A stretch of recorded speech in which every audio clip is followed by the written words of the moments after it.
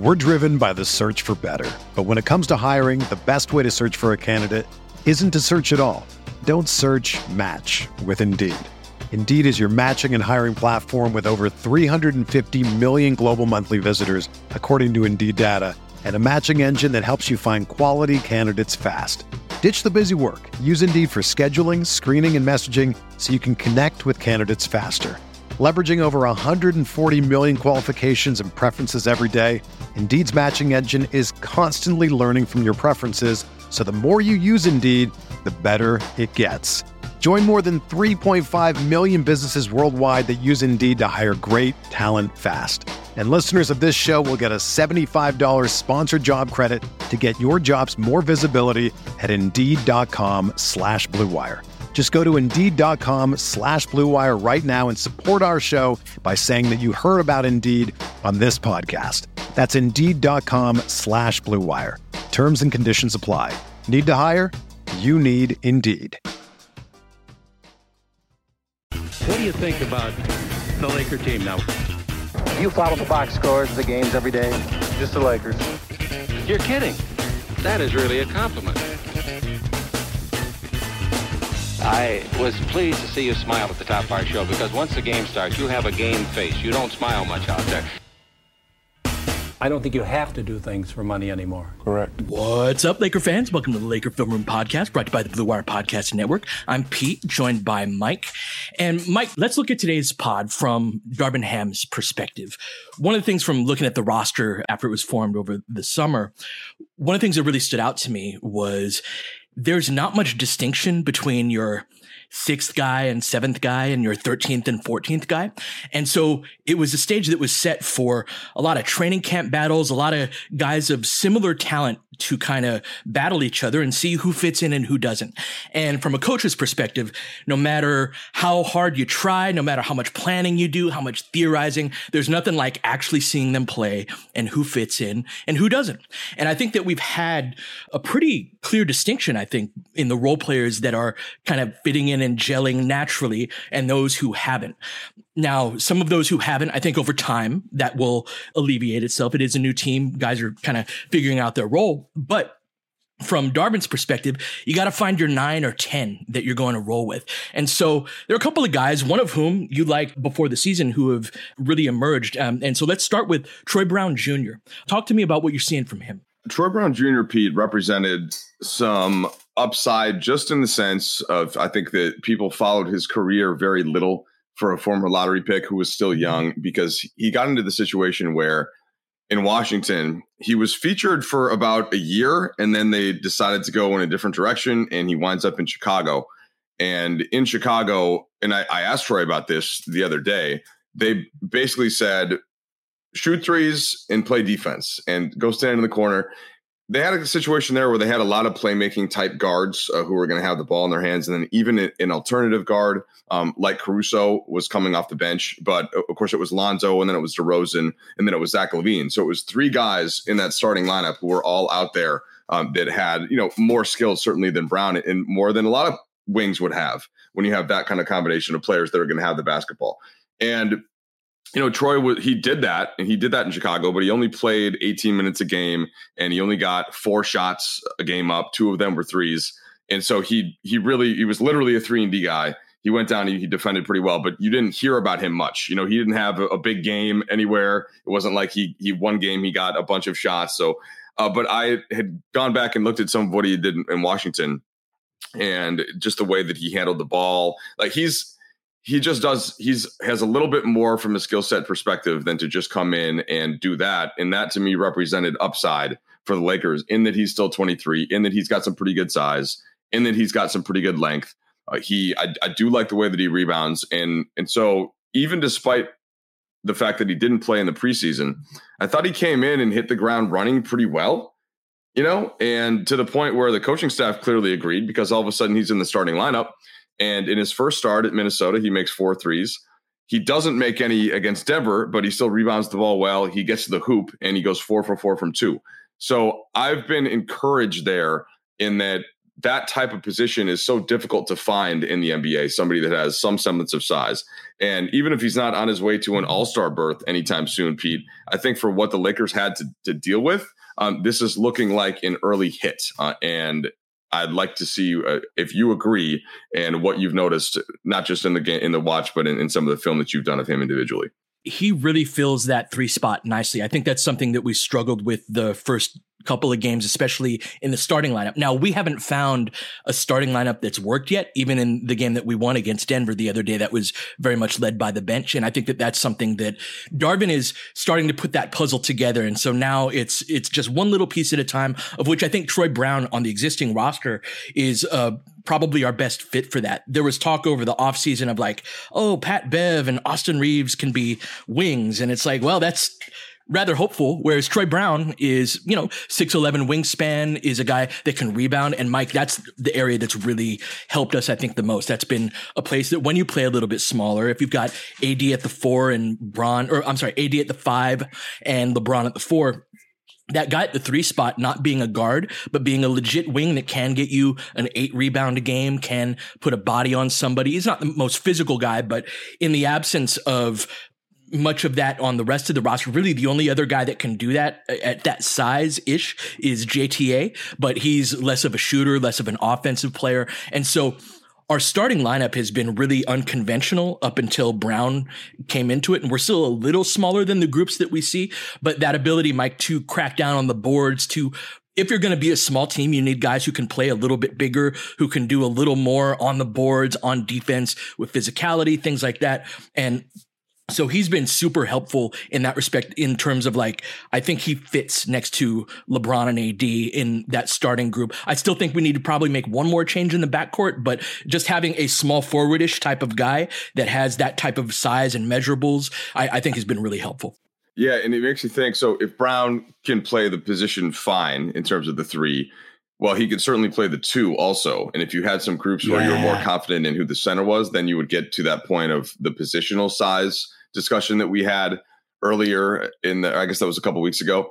And I still think that that's a spot, like those are the 2 spots clearly, right, where they could have a type of an upgrade.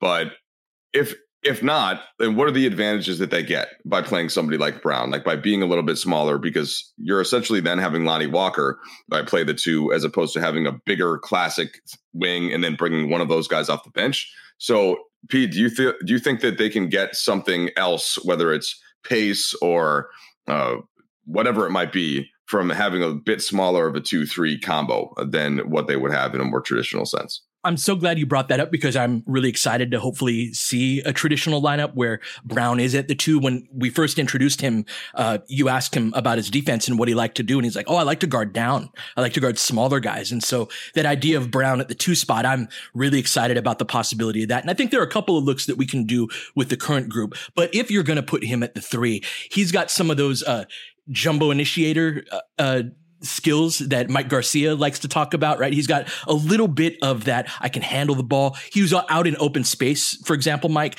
and saw he had Jokic kind of on the break, and he just took it all the way to the basket and made an off-foot right-handed layup that if you have a bigger group in there, maybe your guy at that 3 spot isn't capable of, taking him into space. JTA, for example, that's probably not a layup or a shot that he'd take or make. And so just having that, he brings some of that generalist qualities, those generalist qualities that I think are really helpful, especially out of a vet min guy, where he can pass a little bit, he can dribble a little bit, he can shoot a little bit.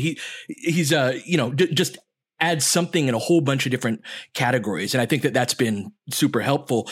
But the guy I wanted to transition to is the other guy you brought up there. And that's Lonnie Walker IV.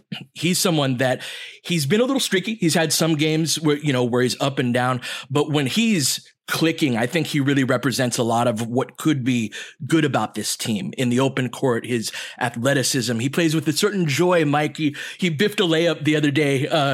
Austin tried to throw him a lob and he missed it, and AD tried to put it back and got fouled. And this is after Walker hit like 4 shots in the third, was a big part of that run. And he's like sitting there on the baseline, like exhausted, and he's patting his chest and he's got a big old smile on his face, like, my bad, Austin, my bad. And Austin daps him up and turns around, and Lonnie gives him a big old hug from behind. And there's just a certain amount of like joy and appreciation to have the opportunity and be in the moment that I just think a big part of Lonnie's personality is going to be an important part of the personality of this team. So talk to me about what you're seeing from Lonnie. To start with the personality, I had asked somebody in San Antonio, and I might have referenced this after Lonnie Walker was acquired, just about him as a guy. And he said he's great. He's a great guy. He's one of the guys that does a ton of stuff in the community, but doesn't have to tell you about it all the time. And so I think you can usually, if you're going to have a guy that does that, then you're going to have the type of teammate that you just referenced as well, who's going to have fun with his teammates on the court and is going to be cheering for guys and isn't going to be sort of personally competing with his own roster, which does happen some. So that I think that's something that I had expected.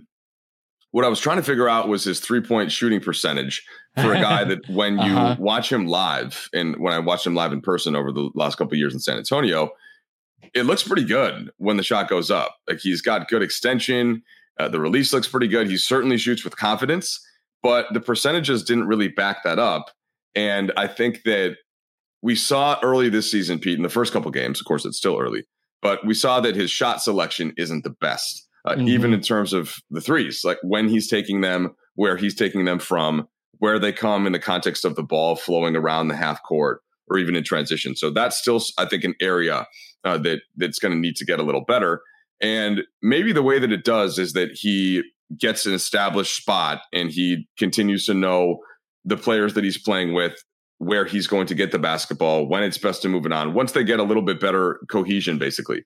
And the stuff to back that up, last year before the All-Star game, 29.4% from three on 4.7 attempts, which is not great. And then after the All-Star break, 36.7% from three on 6.1 attempts.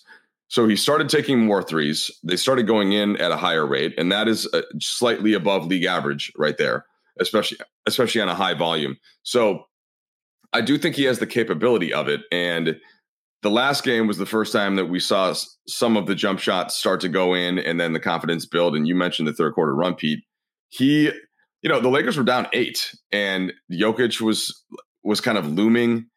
They had yet to go to their full bench lineup, which really helped the Lakers. And he hit a tough pull-up 2, then he hit a pull-up 3, then he hit a shot from the other side of the court, and that really got the Lakers going. And it was from jump shots, which is not something that anybody has hit this season.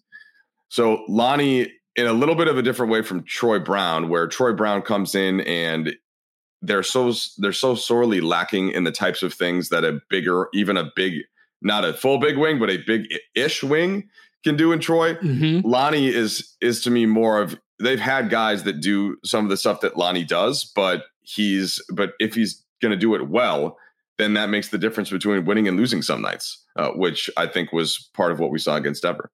Yeah, he has a certain forcefulness to how he plays that's just a combination of his motor and athleticism, that if he's playing well, there's nobody else kind of at those positions that can quite do it like him. So while I agree with your point, right, that we've got other guys that can play the guard spot, and it's less like Troy Brown Jr., where it's like, we got nobody else, so you're super helpful with what you do. Lonnie can get to certain levels. And it really is, jump shooting is the missing piece, where he's streaky with that. He reminds me a lot of Jordan Clarkson, right? Where there are times where JC, like, his overall 3-point percentage has not been great over the course of his career, but he gets it going when he's feeling that, and his jumpers dropping. He can hit several in a row, and I think he hit 4 or 5 jumpers. I think it was 4 jumpers in that third quarter run, like you referenced. And so he just has a level of explosiveness and electricity that, in context of LeBron and AD, that's one of the things that I'm noticing, Mike, about the guys who have been helpful, is that they've got a certain level of pop athletically, motor wise. And it makes sense on a LeBron in a year 20, and AD whose back he's given us everything he's got, but his back is limited. Just having those guys that, like, that's one of the things that I see across the spectrum in terms of guys who are helping. He hasn't played enough for me to really throw him in the conversation with Lonnie and Troy Brown Jr., but I'm a big Wenyen Gabriel advocate, and I think he provides a lot of that from the big man spot. It's kind of this youth and athleticism and exuberance and motor and all of that. Those are the guys that I really see reflecting well off of our stars. And so I know it's been limited minutes, Mike, and you hear me preaching about him a lot in the text thread, but what have you seen from Wenyen? I generally think that his mix ends up on the positive when I'm watching him. And it's not always pretty, but he does enough stuff, and he has enough of that mix of requisite athleticism. But then what you like to point out in the group thread, he just has some better offensive instincts than some of the other bigs, and those kind of things play out. So I'd like you to explain that. Actually, I think that would be a good way for people to understand why Gabriel is sometimes seeming like he's in the right place at the right time, and it's probably more intentional than some might think, just based on his pop and kind of how frenetic he looks out there. For sure, yeah, he can be. Speaking of exuberance, right? He can take that a little far sometimes, and he's not the most skilled guy, right? He airballed a 12-footer the other day, but he made comments in the media day interview that he did talking about, I played with Milwaukee's G League team, so I kind of know this offense. And he's someone you rarely ever hear a player of his kind of archetype being referred to as a high IQ player, but he's totally a high IQ player within this offense. I sent you guys a clip in the Minnesota game where Wenyen was in the dunker spot and LeBron started driving kind of right at him. And there are all sorts of if-then situations in this style of offense where it's read and react. And so you read what the other guy's doing, and then you react based off of that. But you have to do it quickly, and you have to be able to anticipate. So as LeBron's driving from the top of the key right at Wenyen in one of the dunker spots, Wenyen immediately gets out of that spot and shifts to the other side of the basket. LeBron dumps it right off to him for a layup. But that relocation from the dunker spot to the other side, that's part of the if-then that I always talk about, that read and react is if you're in the dunker spot and someone drives at you, you relocate to the other side. If you're in the dunker spot and the person drives to the other side of the basket, you hang in that spot. If that person is driving from the corner and they drive baseline and you're on the opposite side or on either side, you shouldn't be on the strong side. You should be on the opposite side. But if the ball's in the corner and they drive toward the basket, you do what's called tee up, meaning that you get to the front of the rim. And so every position has these. If the guy with the ball does this, then you do that. Wenyen makes those reads faster than any of the bigs that we have. TB is pretty good at this too, and he's just a bigger person, so there's just a little more strength involved when he does this, and I'm super excited to see him do that. And that's the biggest part that I see Damian Jones struggling with. So let's take a quick break, come back, talk about the guys that haven't clicked quite as much. We're driven by the search for better. But when it comes to hiring, the best way to search for a candidate isn't to search at all. Don't search, match with Indeed. Indeed is your matching and hiring platform with over 350 million global monthly visitors, according to Indeed data, and a matching engine that helps you find quality candidates fast. Ditch the busy work. Use Indeed for scheduling, screening, and messaging so you can connect with candidates faster. Leveraging over 140 million qualifications and preferences every day, Indeed's matching engine is constantly learning from your preferences, so the more you use Indeed, the better it gets. Join more than 3.5 million businesses worldwide that use Indeed to hire great talent fast. And listeners of this show will get a $75 sponsored job credit to get your jobs more visibility at Indeed.com/Blue Wire. Just go to Indeed.com/Blue Wire right now and support our show by saying that you heard about Indeed on this podcast. That's Indeed.com/Blue Wire. Terms and conditions apply. Need to hire? You need Indeed.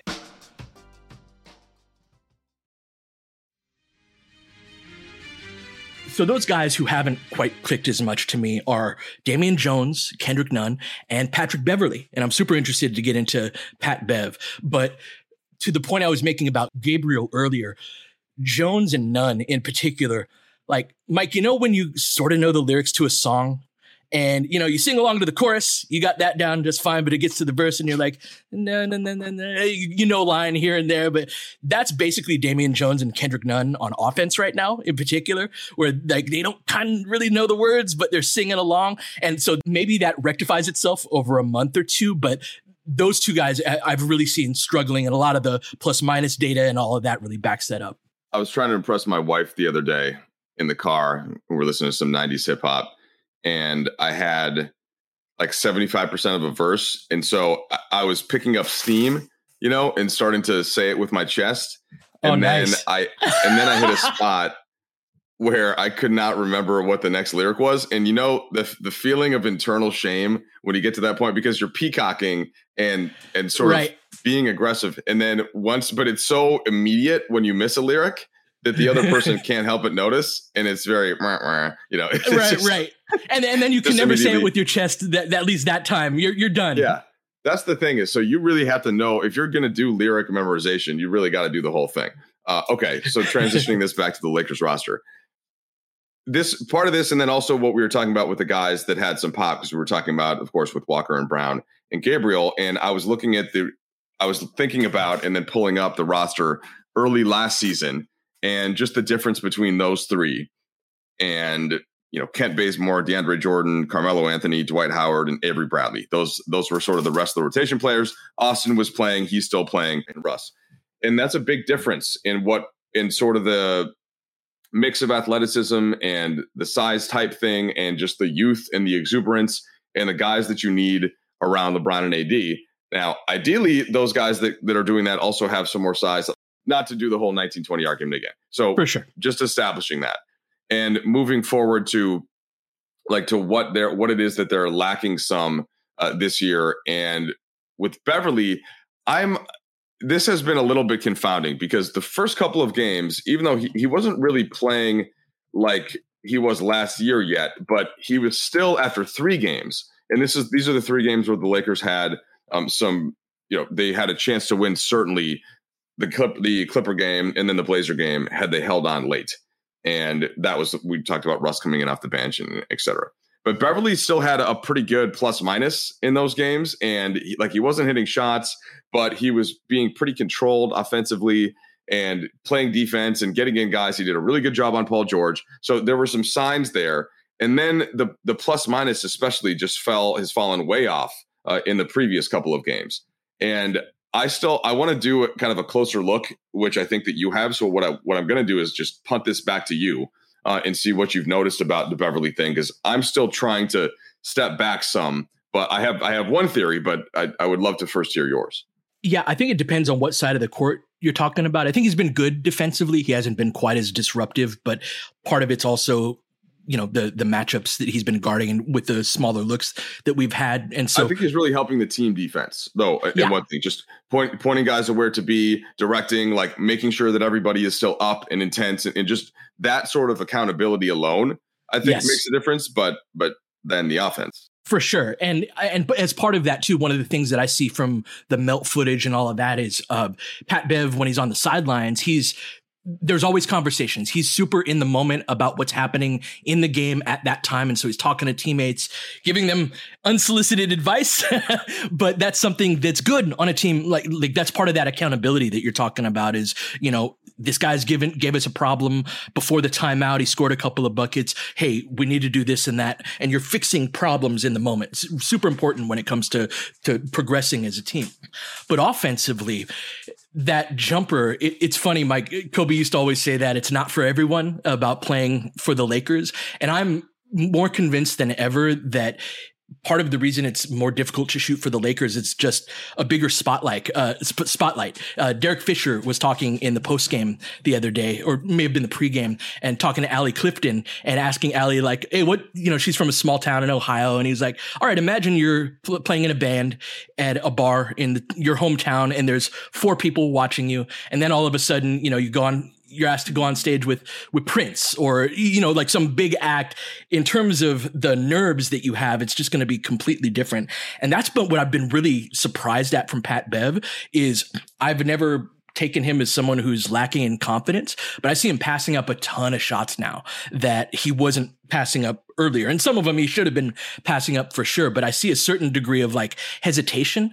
But if he's not taking his shots, Mike, he didn't have anything else offensively really to go to. And so when we moved Russ to the bench, the first game we tried against Minnesota, we tried Pat Bev as our point guard, as the guy that let LeBron be off of the ball a little bit more. And he's so he's such a minimal threat as a scorer that like it didn't open up opportunities for others, and just we weren't able to score as a result of that. So I'm super curious where Pat Bev fits into this. I think he's part of it for sure, but is he part of the starters? Is it he hasn't reflected particularly well off of LeBron and AD and kind of what they need. So I'm curious to see where that goes. Yeah, and that's the complicating factor if the starting lineup is Troy Brown and Lonnie Walker on the wing, who you're not going to have one of those guys really initiate too much. I suppose Walker could do it from time to time, but Beverly really needs to be an actual 3-and-D guy, like what I was talking about earlier with what Chicago wanted Brown to be. And last season, the 3-point shooting for Beverly was just better, even though the percentage was lower. So in October, he shot the ball pretty well. It's only 4 games. He only shot 29% in November, and then he shot 28% in December. He ended up getting hot later in the season, and that's why his overall percentage was a little bit higher. But still, it was lower than it has been for his career. But his volume was at least up. So it was like 4.5, 4.1. This is month by month. 5.4, 4.3. So he was getting those shots up in the offense. And there was, I think, also Pete, that there were more open looks and there was more time in those looks because of what else Minnesota was having out there, which was Towns at the 5. Very often. And then Russell, they had Malik Beasley, who was bombing threes all season at a high clip. And so people are constantly running at him. And they really only had one guy in Vanderbilt that just wasn't shooting, but he was in the dunker spot. So the types of threes that he's been getting with this Lakers team, where like teams are not reacting the same way to LeBron or to AD, where they're like, go ahead and please shoot that so you don't kill us inside. And, Walker starting off slow. So I think that teams are still within range of Beverly. Now, that's not to say he isn't missing wide open shots, because we know that he has, especially those ones in the corner against Portland and the Clippers. But this is where it's a mix of him having to just take those shots more and having the confidence to do it. But to the point that it seemed like you were arriving at, would you tweak the rotation some? And would it be then Austin in that spot? Yeah, and you move it's an interesting. Bench and then, so let me flip that back on you, Mike. Where are you at in the Pat Bev starters bench? Like, where does Pat Bev fit on this team?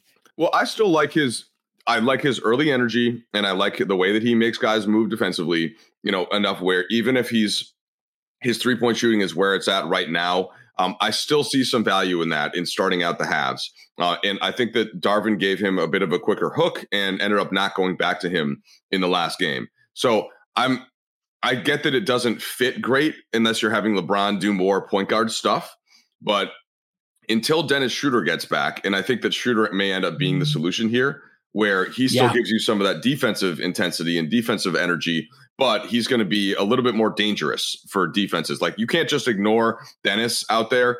He'll get to the rim in 1 second, and hopefully he doesn't do that too much. But in the meantime, I'm fine. Like, I don't know if it's going to win or lose you a ton of games if you switch him and Austin to that much of an extent. So I could go either way, Pete, but I do think that eventually, as Schroeder returns, then that's where Beverly might maybe settles into more of a bench role. It's so funny you ended up there. I didn't think you would, but that's where I'm at too in terms of with Dennis. I think he's got a good shot at filling that spot precisely for that reason, because he can defend, but also give you some of that offensive pop. And with respect to Austin, I like Austin off of the bench, but as a closer. Like, he played 28, 29 minutes the other night. And part of it, Mike, is I think he's really good with those LeBron at the 5 groups, but also good with those AD at the 5 groups. And plays very well next to Russ. And this goes back to last season. I like how his energy level next to Russ it seems like that gets him going some. For sure. And I think it's partially his skills too, right? And that if he's next to Russ, he can run some pick and roll. He adds some of that skill where Russ is kind of more physicality and speed and all of that. And so Austin being able to kind of use his skills in those groups as either a spot up player or an on ball player, I think just he's got a really good mix that fits next to LeBron and AD and Russ, right? So I think Austin continuing to come off the bench early on, right? And then in the closing lineup, I think is the way to go with that. But Pat Bev, I'm very curious to see too where he fits in. I think those groups off of the bench, he'd be helpful there too. So that's part of the reason why I think perhaps Dennis will end up in that starting lineup. But it's also very easy to look at the guy who's not here and be like, oh yeah, that guy's the solution. But I see us having more answers with our bench groups right now than we do with our starters. So very curious to see what form that takes. There's even an argument to say that Lonnie fits that description as well, where he might be better off of the bench, even in the same type of role. But those are the groups that he's really shined with, and less so with LeBron and AD if you look at the plus minus numbers and even with the tape. So still have a lot of questions to answer with that starting group. But I think Darvin's starting to see who his guys are and who aren't. Who matches, who fits naturally, who does less so. And really, you need 9 at this point of the season. And I think that we're on our way to that. So, all right, it's going to be a little bit of a shorter one. We will be back tomorrow, talk more Lakers and preview the Pelicans game. But until then, you've been listening to the Laker Film Room Podcast. We'll catch you guys next time. James has got it in low to McHale. McHale wants to turn. He's double teamed. Just pass out in front. Broken up by Worthy. Tip to Magic. Worthy dies on his belly. Magic scores. There's Magic, got it. Magic fires. It's good. They will. Lakers win the game. The Lakers win the game. Rebound of Lonnie. 3 seconds left. Van Exel to win it. It's on the way. Good. Kobe Bryant, 48 points, 16 rebounds.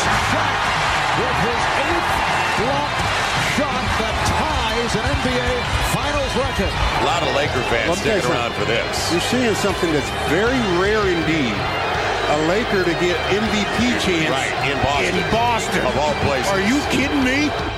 Kobe, hard to believe. Are you kidding me? Unreal. Are you kidding me? Lakers looking to push. Bryant spinning in the lane. Back for Gasol. Pretty pass. And it's back to a 3-point game. Kobe Bryant picked up by Bell. There's the move. 2, 1. Miss it. Unbelievable. For the victory. It's over. Shot clock now to 5. Bryant. Yes. And that was a little tap to Alvin Gentry. Add insult to injury, Kobe. I mean, what a shot. I mean, you can't defend that. Are you kidding me? 2.1 seconds remaining. Denver a foul to give. Jokic trying to disrupt Rondo. He puts it in. Here's Davis, 4-3 in the win. Oh, it's good! Anthony Davis has won it for the Lakers! James again. Oh, he hits another one. LeBron James putting together a closing quarter against the Nuggets. This historic 2020 NBA championship belongs to the Los Angeles Lakers.